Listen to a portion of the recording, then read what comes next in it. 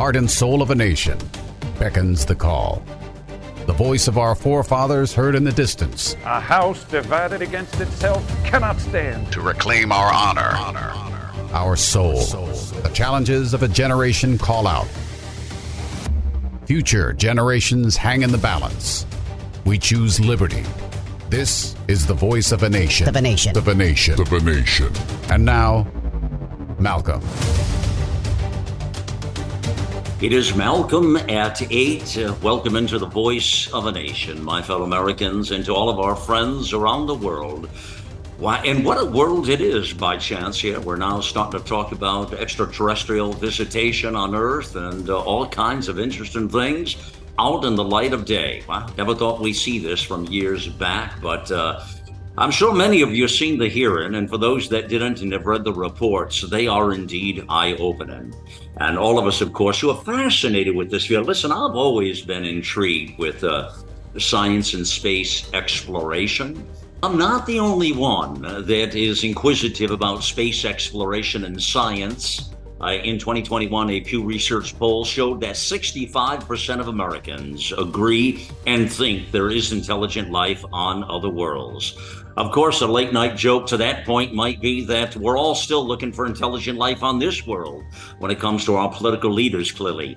And this story today is central to that theme because the narrative that was coming out of this hearing from the expert panel there was that this is a government cover-up of extraterrestrial visitation here on Earth, and that they actually captured Biologics here as well. And in fact, one of the congressional people had asked, well, was it human or extraterrestrial? And it was non-human. So that'd be extraterrestrial, friends. Interesting. And this is well past the anniversary of ET, by the way. Let me just remind you of that. Some of the points that came out of the hearing: government is absolutely in possession of UAPs. And a UAP is an unidentified anomalous phenomena. And this used to be a UFO, we call it, remember, an identified flying object, of course. Now they're calling it a UAP. One of the other points, non-human biologics were found at a crash site. Now, listen to this is from an expert witness, sworn in under oath. Non-human biologics were found at a crash site. Stigma is associated with sightings is a silence and possible witnesses. So clearly there is a stigma with this. And for those who have spoke out, they've been sort of ridiculed, as many of them were even saying that day, and others have said, they get death threats and warnings to keep it quiet. That's doesn't surprise me, really. But yeah. But the fact that that these sightings, that, you know, they're being silenced, and this has been going on for decades, should be alarming to every American, clearly. These UFOs or UAPs were spotted accelerating to supersonic speeds, something that nobody ever seen before. And I heard that a lot through folks like, well, actually, like it reversed, like we don't have the current sort of thing that in midair can just reverse and go backwards the other way, or can do at these kinds of speeds, or do the sort of maneuvers that these sort of craft are doing. Now, when we first started hearing these stories back in the last few years, there was a lot of speculation or concern, if you will, from some of us that perhaps other countries on the planet, maybe Russia, China, had some advanced technology that we were not aware of. But then other experts said, no, that's not really the case, that our government would know everything that they're doing. So it can't be those folks that are doing this. And that became a little bit of a sticking point at this conference. So these were three former military officers, which we'll tell you a little bit about here today. And the hearing was called The Unidentified Anomalous Phenomena: Implications on National Security, Public Safety, and Government Transparency. This was the first unclassified public testimony of its kind held in a congressional setting like this, in an open fashion like that. Wow. And these three service members believe there is a massive government cover-up to this extraterrestrial behavior and these UAPs that we're talking about today, friends. You could not make this stuff up if you tried here. Uh, let's open it up right there, and I want to bring on a gentleman who I think we'll have a great conversation today with. Tom Harris joins me, and Tom, he has 40 years of experience as an aerospace and mechanical engineer and science and technology communicator. Fact is, he was an Air Force officer and flew in jet fighters as a test engineer himself. He's the executive director of the Ottawa, Canada-based International Climate Science Coalition as well. And I'll get into some more things of an op-ed that Tom wrote in moments here, but I want to get right to the point here, or the thrust of this thing, Tom. And that is that the testimony from, and I think it was Ryan Graves, I believe it was him, the former Navy pilot, who was talking about the biologics, I believe, and said, oh, no, actually, it was David Grush. I take that back. David Grush, just looking at some of the quotes here now, that they have retrieved non-human biological matter from the pilots. First of all, do you believe that to be true, that this was discovered at the site?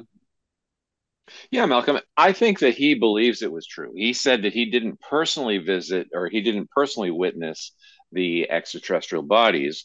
I Mm-hmm. think that he believes it's true based on the witnesses that he interviewed. And in fact, all three of the witnesses were very credible people. So Right. I don't suggest that they're lying, but I think it's extremely unlikely that these were alien piloted spacecraft and that they had the body. So I think that there's other explanations that are much more likely. Yeah, because they were asking, I know, like, where are the pilots? And I started thinking right away, they were, the way some of the congressional folks were asking, Tom, it was like they were piloting a 747. You know what I mean? Like, well, where were the pilots? Well, maybe there weren't any pilots for this, is what I was thinking. Maybe, I don't really know. Yeah, But yeah. is Well, that that what you were thinking as well? Yeah, exactly. I think it's very unrealistic in a lot of our science fiction, for example, Star Trek, where they actually send a human body into harm's way. I Right. mean, we already have drones that can do a lot of the more dangerous work. So I think it's Exactly. I think it's quite feasible, especially when you consider the distance and the time it would take to get here, that they could be fully automated with artificial intelligence. So, yeah, you don't have to find a body, that's for sure.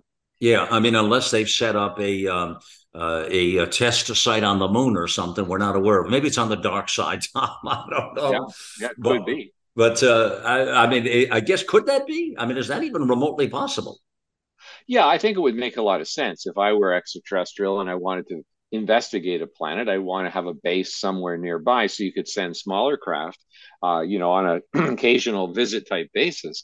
Mhm. The interesting thing, Malcolm, is that first of all, I don't think very many scientists, if any, would say that there is no extraterrestrial life in the universe. So Right, I think right. we really do have a good solid foundation that Earth is probably not unique. The question, of course, is are they visiting us right now Mhm. here?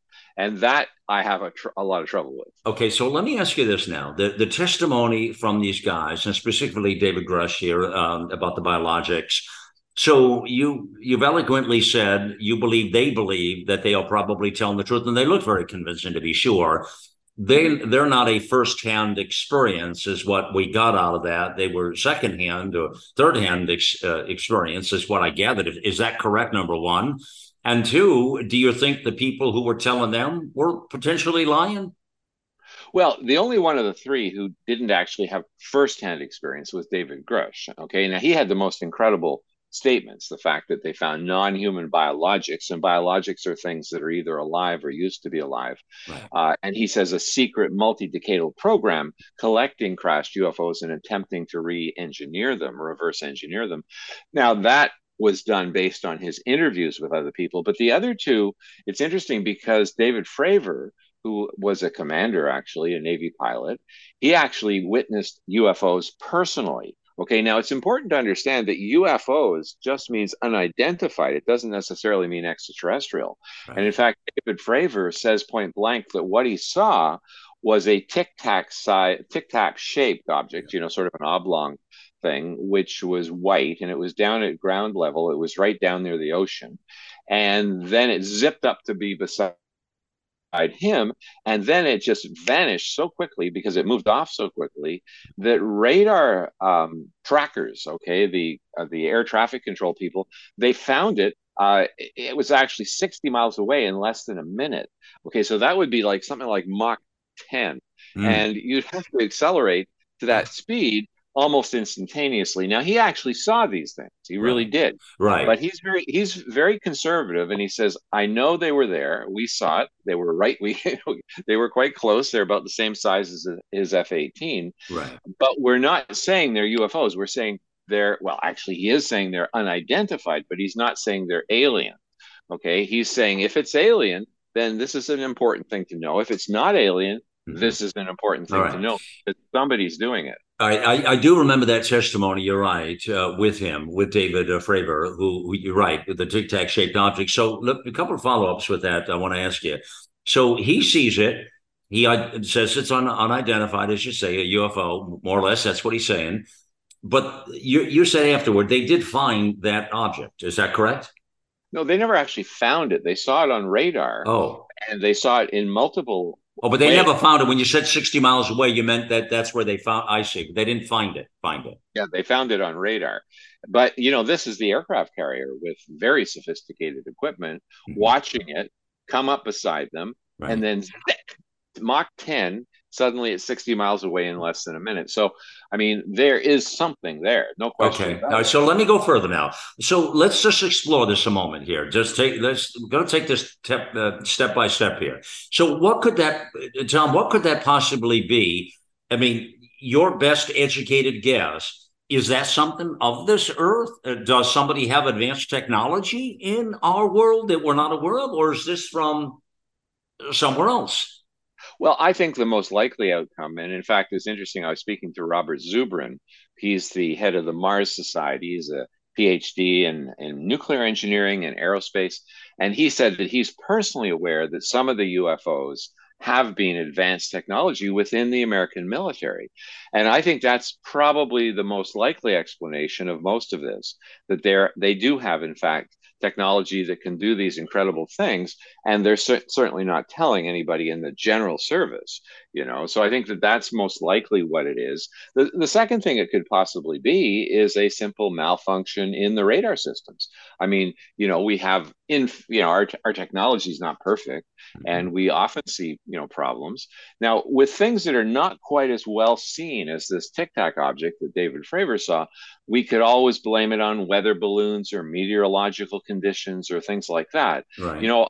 I saw one over Texas, a UFO video over Texas that had, let's see, I guess it was 16 lights all in a circle, and it was moving around the sky and, doing all kinds of things. It was in formation with other groups of lights like that. And it was hard to say, well, what's that, And well, it turned out that the light standards on the highway were 16 lights in a row, and under certain atmospheric conditions, or in a circle, and under certain atmospheric conditions, those lights would reflect off the clouds, and as the clouds moved, they would move too. And so they showed very clearly that this was in fact a meteorological condition. Okay. And I think that, for example, is much more likely. You have to also say, if it were extraterrestrial, I mean, what are the odds of that when you look at the distance away between the stars? That's what my article this week was talking about. And, I mean, we have the fastest object in human history is the Parker Solar Probe. And this will be in my article next week, actually, where I continue part 2 of a 3-part series. The Parker Solar Probe actually got up to 420,000 miles per hour when it was accelerating towards the sun. So it's the fastest object humans have ever created.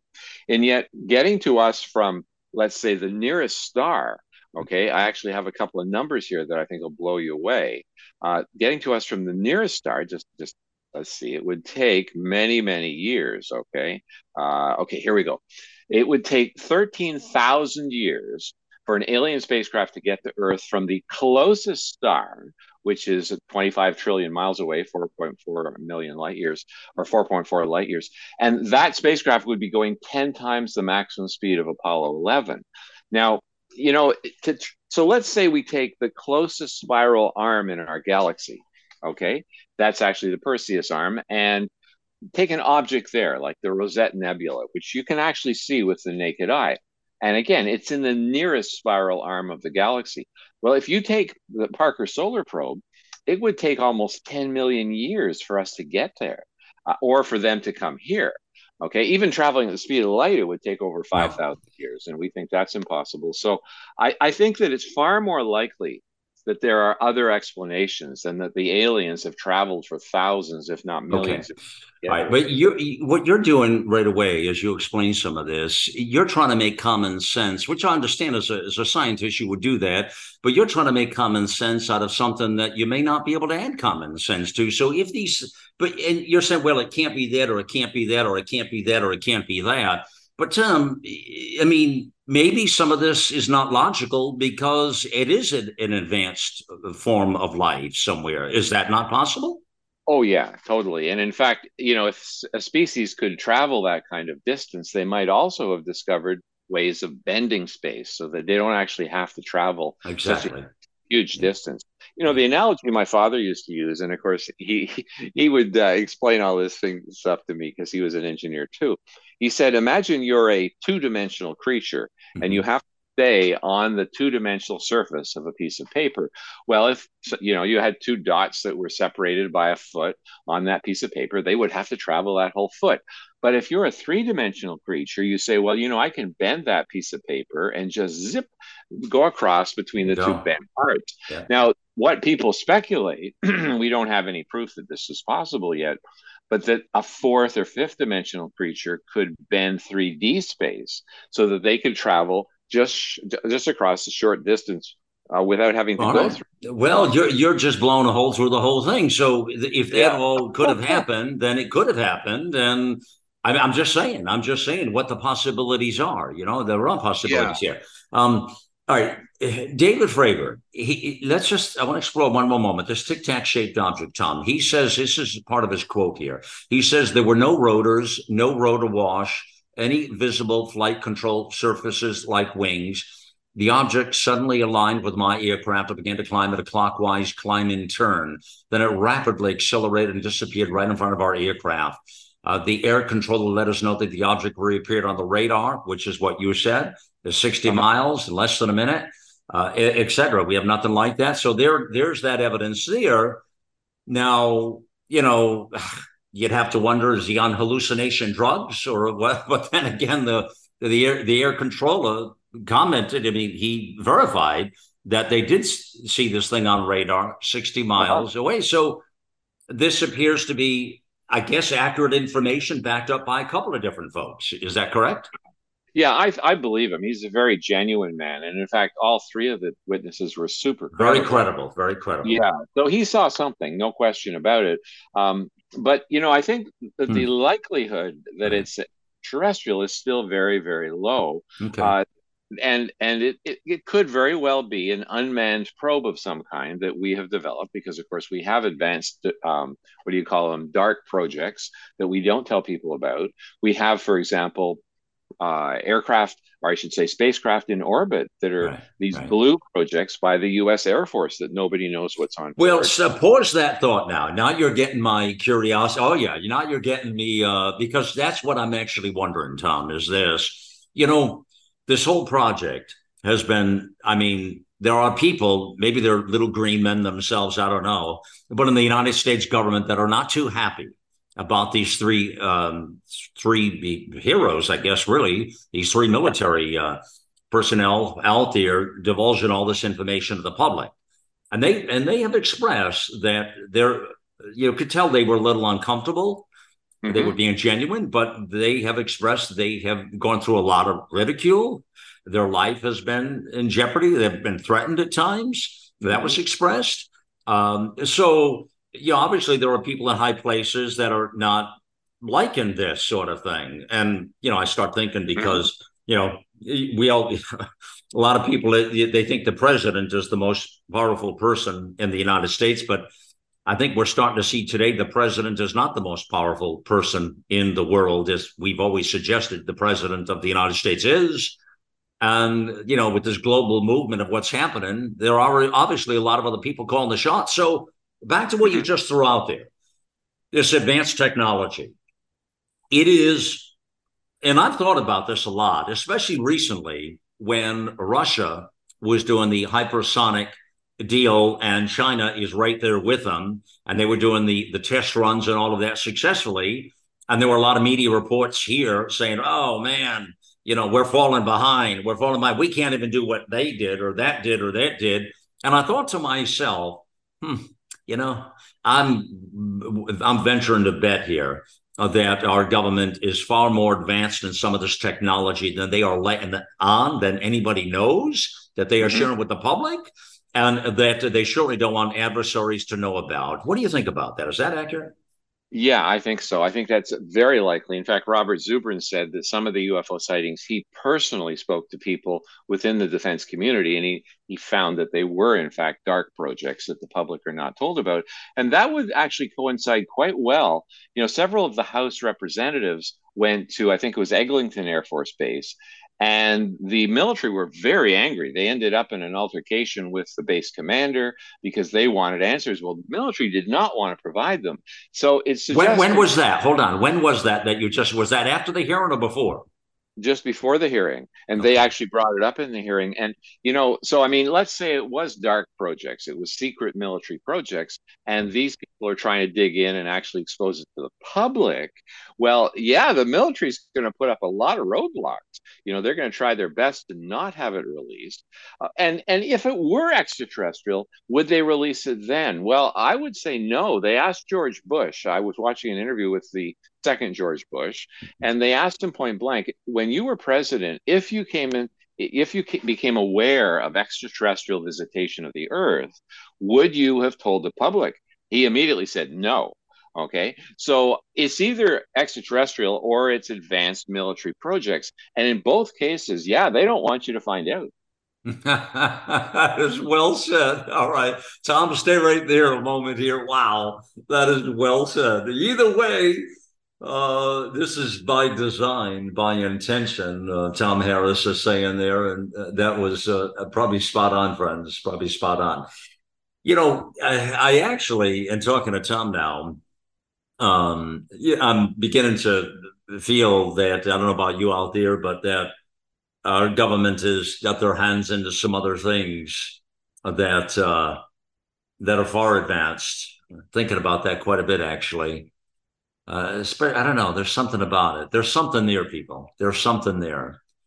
But at the same time, as Tom was just indicating, it's not that there's not extraterrestrial beings out there, because he has told me that he believes there is, that it's unthinkable that we can be the only thing in town of all the universes of universes, that we could be the only thing.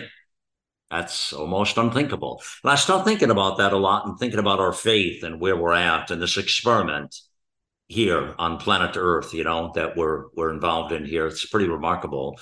But there's some evidence that Tom gives when he talks about the possibilities, and I found this really intriguing that he was talking about this op-ed. This first part of this three-part series is titled "Why I Do Not Believe in Alien UFOs and Why You'd Better Hope I'm Right." He gets into some interesting points about this, actually. It's very interesting. But I liked some of it, but I've got a lot of questions too about when he was talking about the universe and then other universes and galaxies. What does that really mean? He even goes on to say, by the way, and which blew me away with this statement. I got it right here. Okay. Our sun is nothing special in a galactical sense.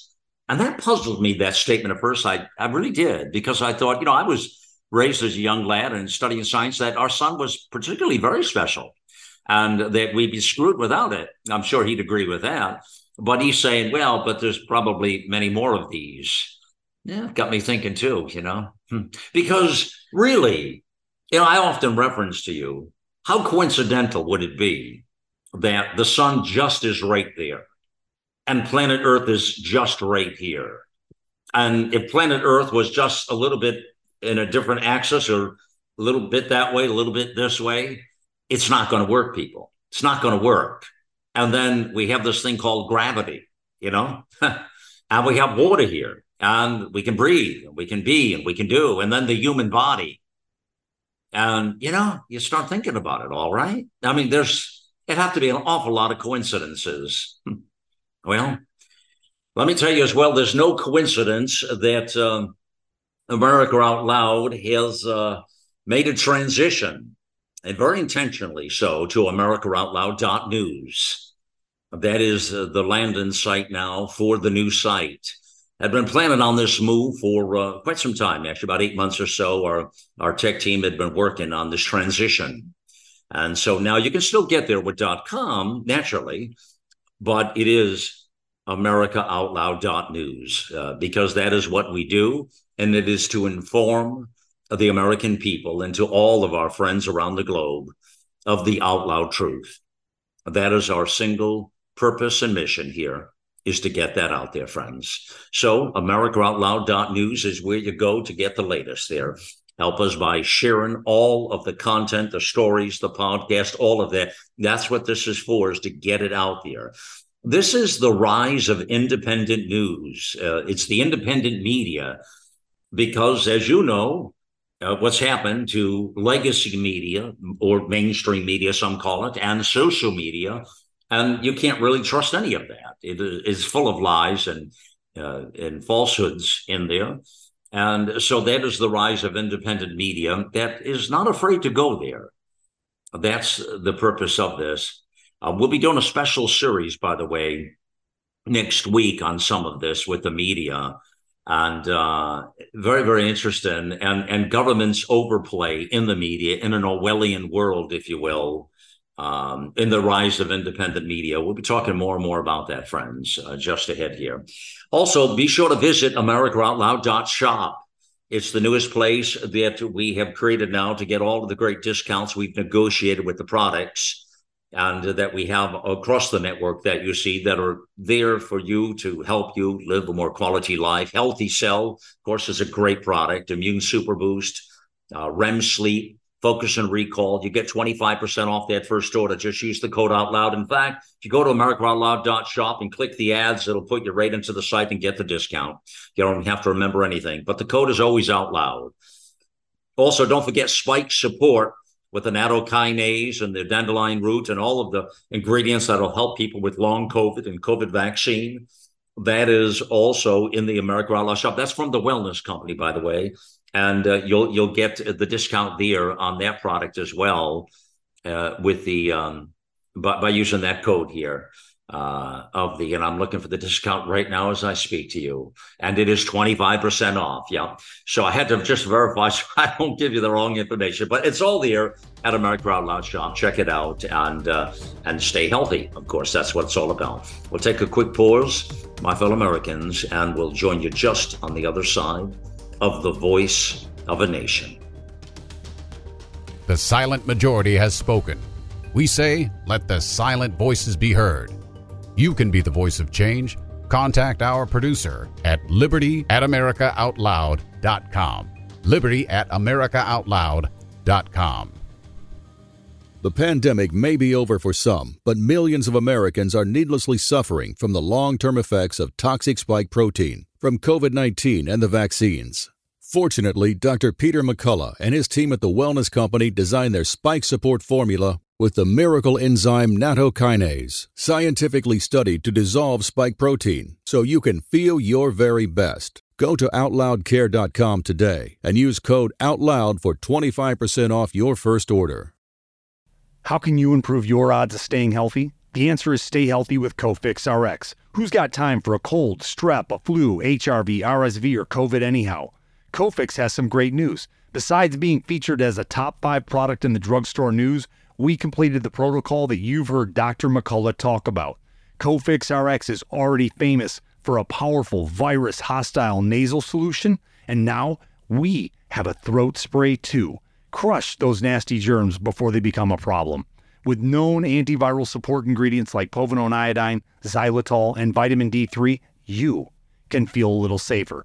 For a limited time, when you add the new Cofix RX throat spray to your order, you'll receive 25% off the entire purchase. Just click the Cofix RX banner on the America Out Loud website or store. Be sure to use promo code OUTLOUD25 at checkout. Don't forget OUTLOUD25 at checkout. Here we take on the challenges of our generation so that we can preserve future generations. AmericaOutloud.com. 7 amazing years. We know that if America fails, the world will fail. It is incumbent upon us to carry the torch for liberty.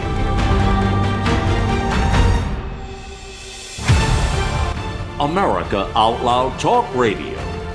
Liberty and justice for all.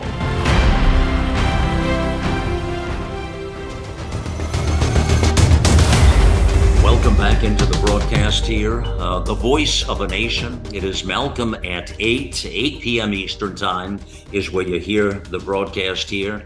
I'm talking about this fascinating hearing on the UAPs. This was really must-watch congressional hearings, and they're always entertaining, but this one was highly entertaining and very informative, in fact.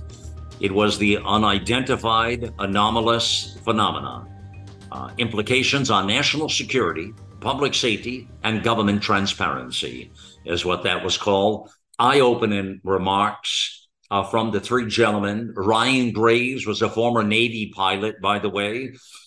David Fravor is a retired Navy pilot and commander, and David Grush is a former Air Force officer and intelligence official. All 3 were highly credible, as we were talking just moments ago about here. Tom Harris joins me back here on the broadcast, and Tom, again, to reiterate this, he's like a kid in a candy shop with this kind of a topic. Tom, that's fair to say that, Tom, I think here. Because of his 40 years of experience as an aerospace and mechanical engineer, science, technology. He has flown some of the tests as a test engineer, flew in the jet fighters and all, and remarkable background there Tom has. But, a lot of scientists, they look at things differently. Tom, I want to get into some deep thought with you now here. And so I want to start with some eye-opening points that you say here. And let me put this out there first, and then you explain this. I really so enjoyed the read on this op-ed you did here. In the past 30 years, we have begun to put some hard numbers on all of this, you say. As of the end of July here in 2023, it's very current, we have found over 4,000 relatively nearby stars with planets orbiting around them. Now, follow me on this, friends, okay? That's just over 4,000. And then for a total of 5,470 confirmed exoplanets, right, Tom? Yeah, that's right. Planets around other stars. Planets around other stars. In one planetary system called the TRAPPIST-1, there are 7 Earth-sized planets that could be covered in liquid water, planets that are so close together that standing on the surface of a TRAPPIST-1 planet, you might see 6 other worlds on the horizon.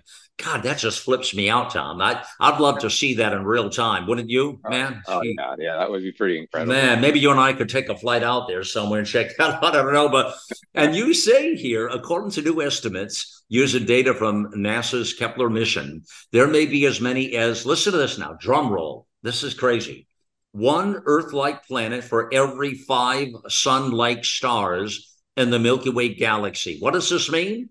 It means there may be over 5 billion people, stars in our galaxy that have Earth-like planets. And some have more than 1 Earth-like planets in orbit. Tom, you can't even wrap the human mind around what you just said there. So give us your words of how crazy this, how significant and wild, crazy this whole thing is, this universe and universes and galaxies, huh? Well, that's right. Only a few decades ago, we wondered if our sun was the only star to have planets. And now we're finding thousands of them do. And we're only just tipping, just the tip of the iceberg. We're only looking at nearby objects. When you consider the whole galaxy, let alone the whole universe, there's going to be hundreds, perhaps trillions of stars that have planetary systems. And, the interesting thing is that if, in fact, this is going to be in my second article, if, in fact, there are extraterrestrials on other planets, which seems almost certainly the case, they would be far, far advanced to us for two reasons. One is because most stars in the galaxy are actually a lot older than our star. So if you have a certain evolutionary path from the first microbes to eventually intelligent life, it's had billions of years longer with most stars for life to evolve and actually become sentient. So that's the first factor. The other factor is you have to remember humans have only been human for something like 250,000 years. And so in the life of the universe or even the solar system, that is a blink of an eye. So that's, of course, one reason why we may never encounter extraterrestrials now. And I'll get to that in a second. But if they are still here now, the chances are that they're far, far advanced to us for that simple reason. We've only been able to broadcast radio for just over a century. So if they've been around for billions of years, which is, it's quite possible if civilizations can survive that long without destroying themselves, then, they would be hugely advanced to us. And, it's interesting. Arthur C. Clarke wrote a series called Rendezvous with Rama. Rama was a spacecraft that came into the solar system. And the last version of that, the fourth version of the 4-part book series, was called Rama Revealed. And at that point, it's interesting because one of the automated it's actually an automation. It's not living, but it took one of the humans to a large room where it showed the history of the galaxy sped up so that you had something like 100,000 years per second. And they watched, stellar systems would illuminate and would show as they expanded into space where they went. And the interesting thing is that the Eagle, which is the automation that showed the humanness, and people should look it up because Rendezvous with Rama series is amazing, especially that last book, Rama Revealed. And what the Eagle showed was these little sort of blips would be, here's a civilization that established spacefaring, and you see bloop, it would expand into the nearby vicinity, and then it would die out. And then another one a few seconds later. And so what they showed was an interesting conclusion, namely that the likelihood that civilizations established at the same time interacted with each other was very, very low. And so the conclusion they came to, and Arthur C. Clarke actually supported this, he said that, in his book, he said the conclusion they came to was that a common ingredient among intelligent life in the universe was loneliness, because not only were they so far away from other intelligent life, but they had to overlap in time. They had to exist at the same time as the extraterrestrials. And so the likelihood of ever encountering extraterrestrials was very low. Now, we might see evidence of past civilizations. And that's the point I take, is I think it's possible we'll see evidence of past civilizations. But to think that they're here right now seems incredibly unlikely. Yeah. Well, unless, again, what you've described, they're so far, and your perfect analogy about the more advancement that they would have to be based on the longevity that they had in existence, again, to where we're at would make sense. But it would also explain, Tom, why these Poseidons and potential vehicles would be doing things that we can't even wrap our minds around. That would explain that, right? Oh, yeah. In fact, the analogy I've heard made is it's like humans are in an anthill, and there's a super highway nearby. We don't even know the highway exists. Yeah. And so that actually leads to another question, and that is, do we want them to be extraterrestrials? And I would say no, definitely not. If you look at history, and sociologists have done this and actually worked with the search for extraterrestrial intelligence people out of Berkeley, they've actually started to engage social scientists asking, okay, how have primitive societies fared when they interacted with advanced civilizations? And it's very, very bad in general for the underdeveloped civilizations. And so that actually brings up an interesting question. Do we want there to be extraterrestrials when we are so primitive that we can barely make it to the moon? Okay, so these people would be so far advanced to us, we would be totally at their mercy. And, Malcolm, it's not just whether we want there to be UFOs that are piloted by aliens. There's a more basic question that is actually more practical. We have something called the search for extraterrestrial intelligence. Right. And over the years, we've been listening now for about 30 years with bigger and bigger telescopes and better computers.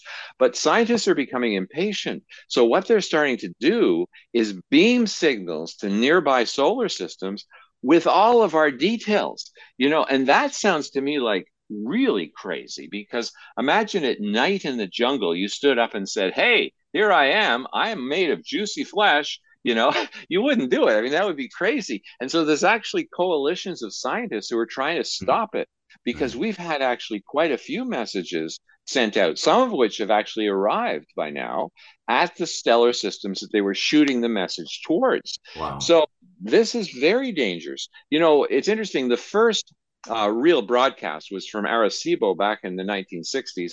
This was the largest radio telescope in the world. But, in that kind of signal, they had things like the constituents of humans. And of course, the record that was put on Voyager that went out of the solar system and is now leaving the solar system, it's way beyond Pluto. It actually has all kinds of stuff about us. I mean, what we're made of, our natural resources. I mean, this is an advertisement. What's that one called? Well, that's the gold record that was placed on the Voyager and also, I believe, on the Pioneer space. But the one that's way past even the outside of the solar system now, that's still going, you say? Oh, yeah, that's still going. Now, that won't get to a nearby star for thousands of years. But the trouble is the signals they're sending out, okay? And they're actually talking about having a very concentrated laser beam, which would contain perhaps the whole contents of the internet. That's what they're talking about sending in a concentrated laser beam to nearby stars. Now, to me, that sounds completely insane, because we have no idea who's going to intercept it. We have no idea of their ethics, whether they would just consider us a natural resource to be harvested. And, you don't have to look very far in science fiction. I sent you a trailer to a movie which I think everybody should watch. In my year of birth, 1953, Arthur C. Clarke, the science fiction writer, wrote a book called Childhood's End, a phenomenal book. And they made it into a 3-part miniseries just recently. And if you go on the web and you search for that, you can watch the trailer. And I won't give away the story because, of course, it's a very exciting book. It's a very exciting movie as well. And it's about our first encounter with extraterrestrials. Now, everything is on their terms because they came here. They are so far advanced to us that we're just like ants, okay? And they see potential in us. And, well, I won't say what happens, but the bottom line is we would be entirely at their mercy. So I would far rather encounter extraterrestrials in a few thousand years when we are among the stars and we are actually making contact. Yeah. Well, you can see the technology being advanced. You can see the advancement right now with artificial intelligence, Tom, right? You see all the conversations about chat GPTs and all of these more advanced. And you see a lot of the high stakes players, the global folks getting involved in this AI. And some of it's a bit unnerving. And they are actually talking about it. And now they want to have actually congressional hearings on that, too, with the suggestion that we need to be careful here because it could mark the end of humanity. What do you say to that? Well, I think Elon Musk, who promotes that idea, I think he's quite right on. And in fact, in an interesting recent interview, Elon Musk said, we'd better bring in very restrictive regulations for what AI can do. And we better do it soon, because as the AI takes over more and more of our society, and, right now you can get into Bing search engine and you can chat with the AI, and it's quite fun. I've been doing a lot of that. And it's very good if you're looking for, factual information, like, will this computer run this program, things like that. I mean, it saves you a huge amount of time. But the point he made is this, and it's a little frightening. He said, we better impose regulations on AI before AI is advanced enough that it will stop us from imposing regulations. I always get a kick when those statements are made from whoever. And by the way, it's not just Elon Musk. He's one of the very notable ones, but there's a lot of people who are thinking like he is, that we got to have regulations, so on and so forth. But, here's the thing, Tom. The only people that follow regulations are law-abiding citizens who might do that. evil people who have evil content to do things of harm don't follow regulations, by the way. I don't know if you ever considered that. Yeah, good point. But it's interesting because let's see, Isaac Asimov, he has the first law of robotics. And the first law of robotics is that a robot cannot do anything to harm a human. So somehow we have to make it so that, we actually are the controllers. They may be able to do things much faster than us, be more intelligent in certain Well, you're talking ways. about the programming, which, by the way, is another point I'll give back to you when you said a moment ago, well, they're very fascinating. In fact, you recommended them because you could get this, and this, and they're very capable. Well, they are. But here's the thing. I've tested this thing, and a lot of them are tainted already and twisted because they've been built from a leftist, Marxist, progressive agenda. And when you ask it certain things, it comes back with falsehoods. Or if you ask it certain things it doesn't like, in whatever capacity, even a conversation as simple as transgender, it will take the opposing viewpoint immediately and cut your knees off and tell you you're wrong. So what the hell are we doing, Tom? What's that all about? Right? That's a good point. At this point, we are programming AI. Exactly. And in fact, it's interesting. When I did the Bing search, the AI on Bing, I asked it about me. And of course, I got back everything that was on Wikipedia about me, which of course was hugely biased and in some cases wrong. And so I started quizzing it about climate change, and I only had to dig 2 or 3 levels down before the system said to me, "We are now ending this conversation." Is that right? Is that right? Yeah, exactly right. So right now, these systems are being programmed by computers, by people. But the real concern is that what happens at some point in the future where AI is programming AI. I mean, that's when we start to lose control. That or evil people that are in a room somewhere. You've seen that before. There's plenty of them on the planet, Tom, who would love to see the end of humanity. Well, that's right. And it's interesting because if we're able to do this at this point, think of what we could do in thousands of years or even millions of years. That's right. I mean, we probably would not know the difference between AI and real. Well, that's what I'm suggesting here. You made the comment about advanced technology, Jim, and you covered it perfectly in our conversation today. But let me say that, when you consider, as you know, Tom, how far we've come from the horse and buggy to the automobile, to a radio signal, to a television to be able to watch it in your home, to a computer. I mean, I remember a computer being able to put a 5.25-inch floppy in there and thinking you were taking the world on, man. Like, oh, my God, there's a machine that does. I remember a time when I was out of town and my wife faxed me this incredible story, Tom. I hate to date myself, but about that there was such a thing as a fax machine. Yeah, she said, can you believe this? She said, look at this fax machine. You can fax lunch over to a restaurant. Yeah. I mean, she literally sent me that story. I still have it. And I thought, wow.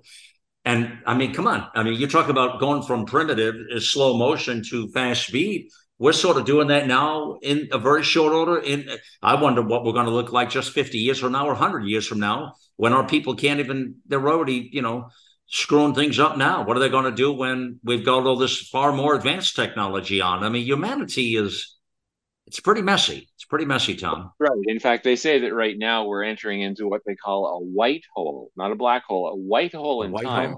Okay. Yeah, where things are accelerating so quickly that it will eventually be very difficult for the average person to even keep up or to even understand what's going on around them. Really? I mean, and this particular book, it's called A White Hole in Time. They were talking about the fact that we may end up with a situation with AI and with these machines that can actually make things. You just beam a signal to the space station and they can make a wrench, out of 3D printing.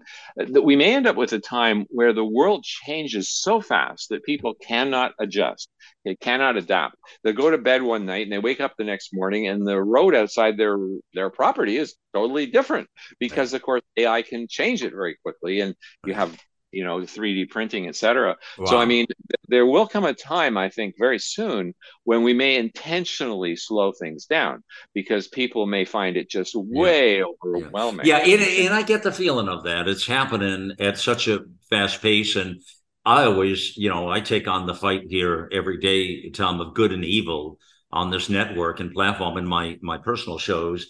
And I mean, I totally get the good and evil component here, which is the point I've driven with you several times here, that all these things are okay when you're talking about them at that level. But once you add the evil people in, or the evil components of it, I mean, it changes all the rules almost instantly. Everything you thought would be okay is not okay, because there are people even now. I mean, they put backpacks on with bombs on. They do all kinds of things. People want to die. They want to kill others. People have no problem with ending life. I mean, there's a bunch of those people all over the place. They exist everywhere. And, well, yeah. And, you know, concerning changing things quickly, I mean, it was possible 200 years ago for a scientist who was really smart to know basically all of science. He could be a Renaissance man. He could know everything that was known about science. And you see Humboldt and various other people who are Renaissance people. But today you got a situation where an astronomer cannot even know everything about astronomy. They cannot even know everything about stars. They cannot even know everything about a super pulsar or nova. So they end up as such narrow specialists. The kind of person that's going to become valuable in the future will be the generalist, somebody who can integrate a lot of knowledge and come up with sort of coordinated decisions, taking into consideration many things, but not being a specialist in any one. Yeah, I get you. All right. Now, I got to ask you a couple of big things here that I've been pondering here, and I don't really know. I mean, I know a lot of scientists think a certain way, but let me just ask you straight out first. Do you believe in God? I'm agnostic. I actually grew up believing in God, and I wish there was a God. And in fact, I'm a member of a church that I go to now and then, and I donate to them because they do great work. I'm actually a biased investigator, because when I started really digging into this about a decade ago, I wanted to believe in God. But my conclusion was that I had to stay agnostic because I hadn't seen really solid evidence. So I was a skeptical inquirer, even though I was biased. Okay. All right. All right. Now, that would probably be, I mean, correct me on this, but a pretty good explanation too of our former colleague and dear life friend, Dr. Jay Lehr. He probably had a very similar attitude to that, right? Yeah, exactly. In fact, I don't think he was ever atheist, because to be atheist, you have to be confident there is no God. And of course, he wasn't. Yeah. How can I be that? So he was agnostic as well. That's right. Because I've talked to Jay off mic about it many times. And he was exactly what you described there a moment ago. So, all right. So when you say that, and we talk, because, I'm thinking about us, we're talking about the galaxies and all of these universes. And, I often reference to listeners over the years that, we're amazing. Everything about this experiment is amazing. And I referenced the blue marble in the universe of universes. How much coincidental could there be? So when you think about God and all of this and faith, Tom, and you've addressed it pretty well as saying, most scientists probably are agnostic. Is that fair? Yeah, I think so. I think so. They negate it, and they understand the benefits of Christianity. Right. But I think most of them, there are some that are very religious, right? But most of them are agnostic. One thing about you, I discovered even more in this conversation today, is you're really open. You're a really open-minded guy, more than some. Which I like that a lot. I mean, you're open-minded to the possibilities, but that should be what science is, right? I mean, right? Yeah, exactly. The whole point of science is questioning. And in fact, Dr. Tim Ball, who sadly also just passed away recently, he used to be accused of being a skeptic, and his response was, "Oh, well, thank you," and because of course that's what science is. Science but today's standard, those sciences, they've hijacked it for political means. Of course, we've seen all the science in COVID, as you know, and all the rest of it. Science is nefarious. Albert Einstein had an interesting statement. He would say, they had 100 scientists against Einstein. They wrote a book which circulated around Germany to try to condemn Einstein, and they asked him about it. He said, "Well, if I was wrong, one scientist would be enough." So, I mean, being skeptical and humble is the key ingredient of science. Right. To pretend that you know the answers is not scientific. All right. But let me pose this to you now here. Back to this. This is a great place to end this marvelous conversation. I could talk to you for hours and days here on this topic. I love this topic, first of all. Yeah, it's fun. I find it highly intriguing to have this. But so let me phrase it this way here. Okay. So I think about the universe, Tom, and I think about our magnificent planet. And as I started this coming back from the break, I suggested that where the sun is, where the earth is, a little bit either way, we're toast. It doesn't work. The fact that we have gravity, the fact that we have water, the fact that we can do all of this thing. Now, I think about all of that, the perfection that has to be in play for us to have a day part, that 24/7 day part, where we sleep, our minds sleep, we get up, we live, the human experience, Tom, I'm calling it, okay? The human experience. Mm-hmm. And then you take a look at the human body, and you take a look at the marvel that the human body is. I mean, it's beyond a miracle. It's all a miracle. The miracle of life, the miracle of the universe, the miracle of the galaxies, the miracle of all of it. And then I think to myself, Tom, and I say, how many coincidences would it take for all of that to happen? Now, in our wildest imaginations, I would venture to say to you back, Tom Harris, that that is too many coincidences for this to happen, for this perfection. To be perfection, and for you and I to be talking at the moment we're talking about. Now, you talked about advanced life and their capabilities. I have to believe that God is in control of this environment and this experiment at this point. As a believer myself, I do believe that this can't all be coincidence. What do you say back to a cat like me, who, when we talk about coincidences and where we are in this experiment of life, just a couple of moments here left, but what do you say back to me? Well, I hope you're right. I mean, I would like to think that the universe has a purpose, that indeed there is a supreme being that actually oversees the goodness and the evil that's here. But, you have to realize that we evolved to become like we are because we were born and we evolved here. We evolved here on Earth. If we had evolved on a totally different solar system with a different kind of star and different kind of gravity and different kind of atmosphere, we could be having the same argument saying, isn't it miraculous that we all evolved to be completely coincident or completely coinciding with the current conditions that support us? But that's because we evolved in this system. We wouldn't have come into existence with this gravity, with this light, with this air. So do you think the human body could happen in the way that it did? You believe it could just by those initial early cells and the way the body formed? You think it could happen just on its own? Yes, with all the moving parts, with all the with the brain, everything the way it is. Yeah. Well, I'll tell you something. After I interviewed with Mary Jean, my co-host, Robert Zubrin, yesterday, we got into a little interesting discussion that relates to this. And he said to me, you realize that a lot of our DNA, they call junk DNA. They don't know why it's there. They think it's useless. Mm-hmm. But the speculation was that there may be characteristics that were actually in previous species that we descend from. So they tried an experiment with a chicken. And a chicken, of course, descends from dinosaurs. And they tweaked its DNA when it was still in the embryo stage. And sure enough, the chicken grew teeth, okay? Because the original dinosaurs that it descends from has teeth. So very likely, he thinks, that in our junk DNA is the echo of previous species that we're related to.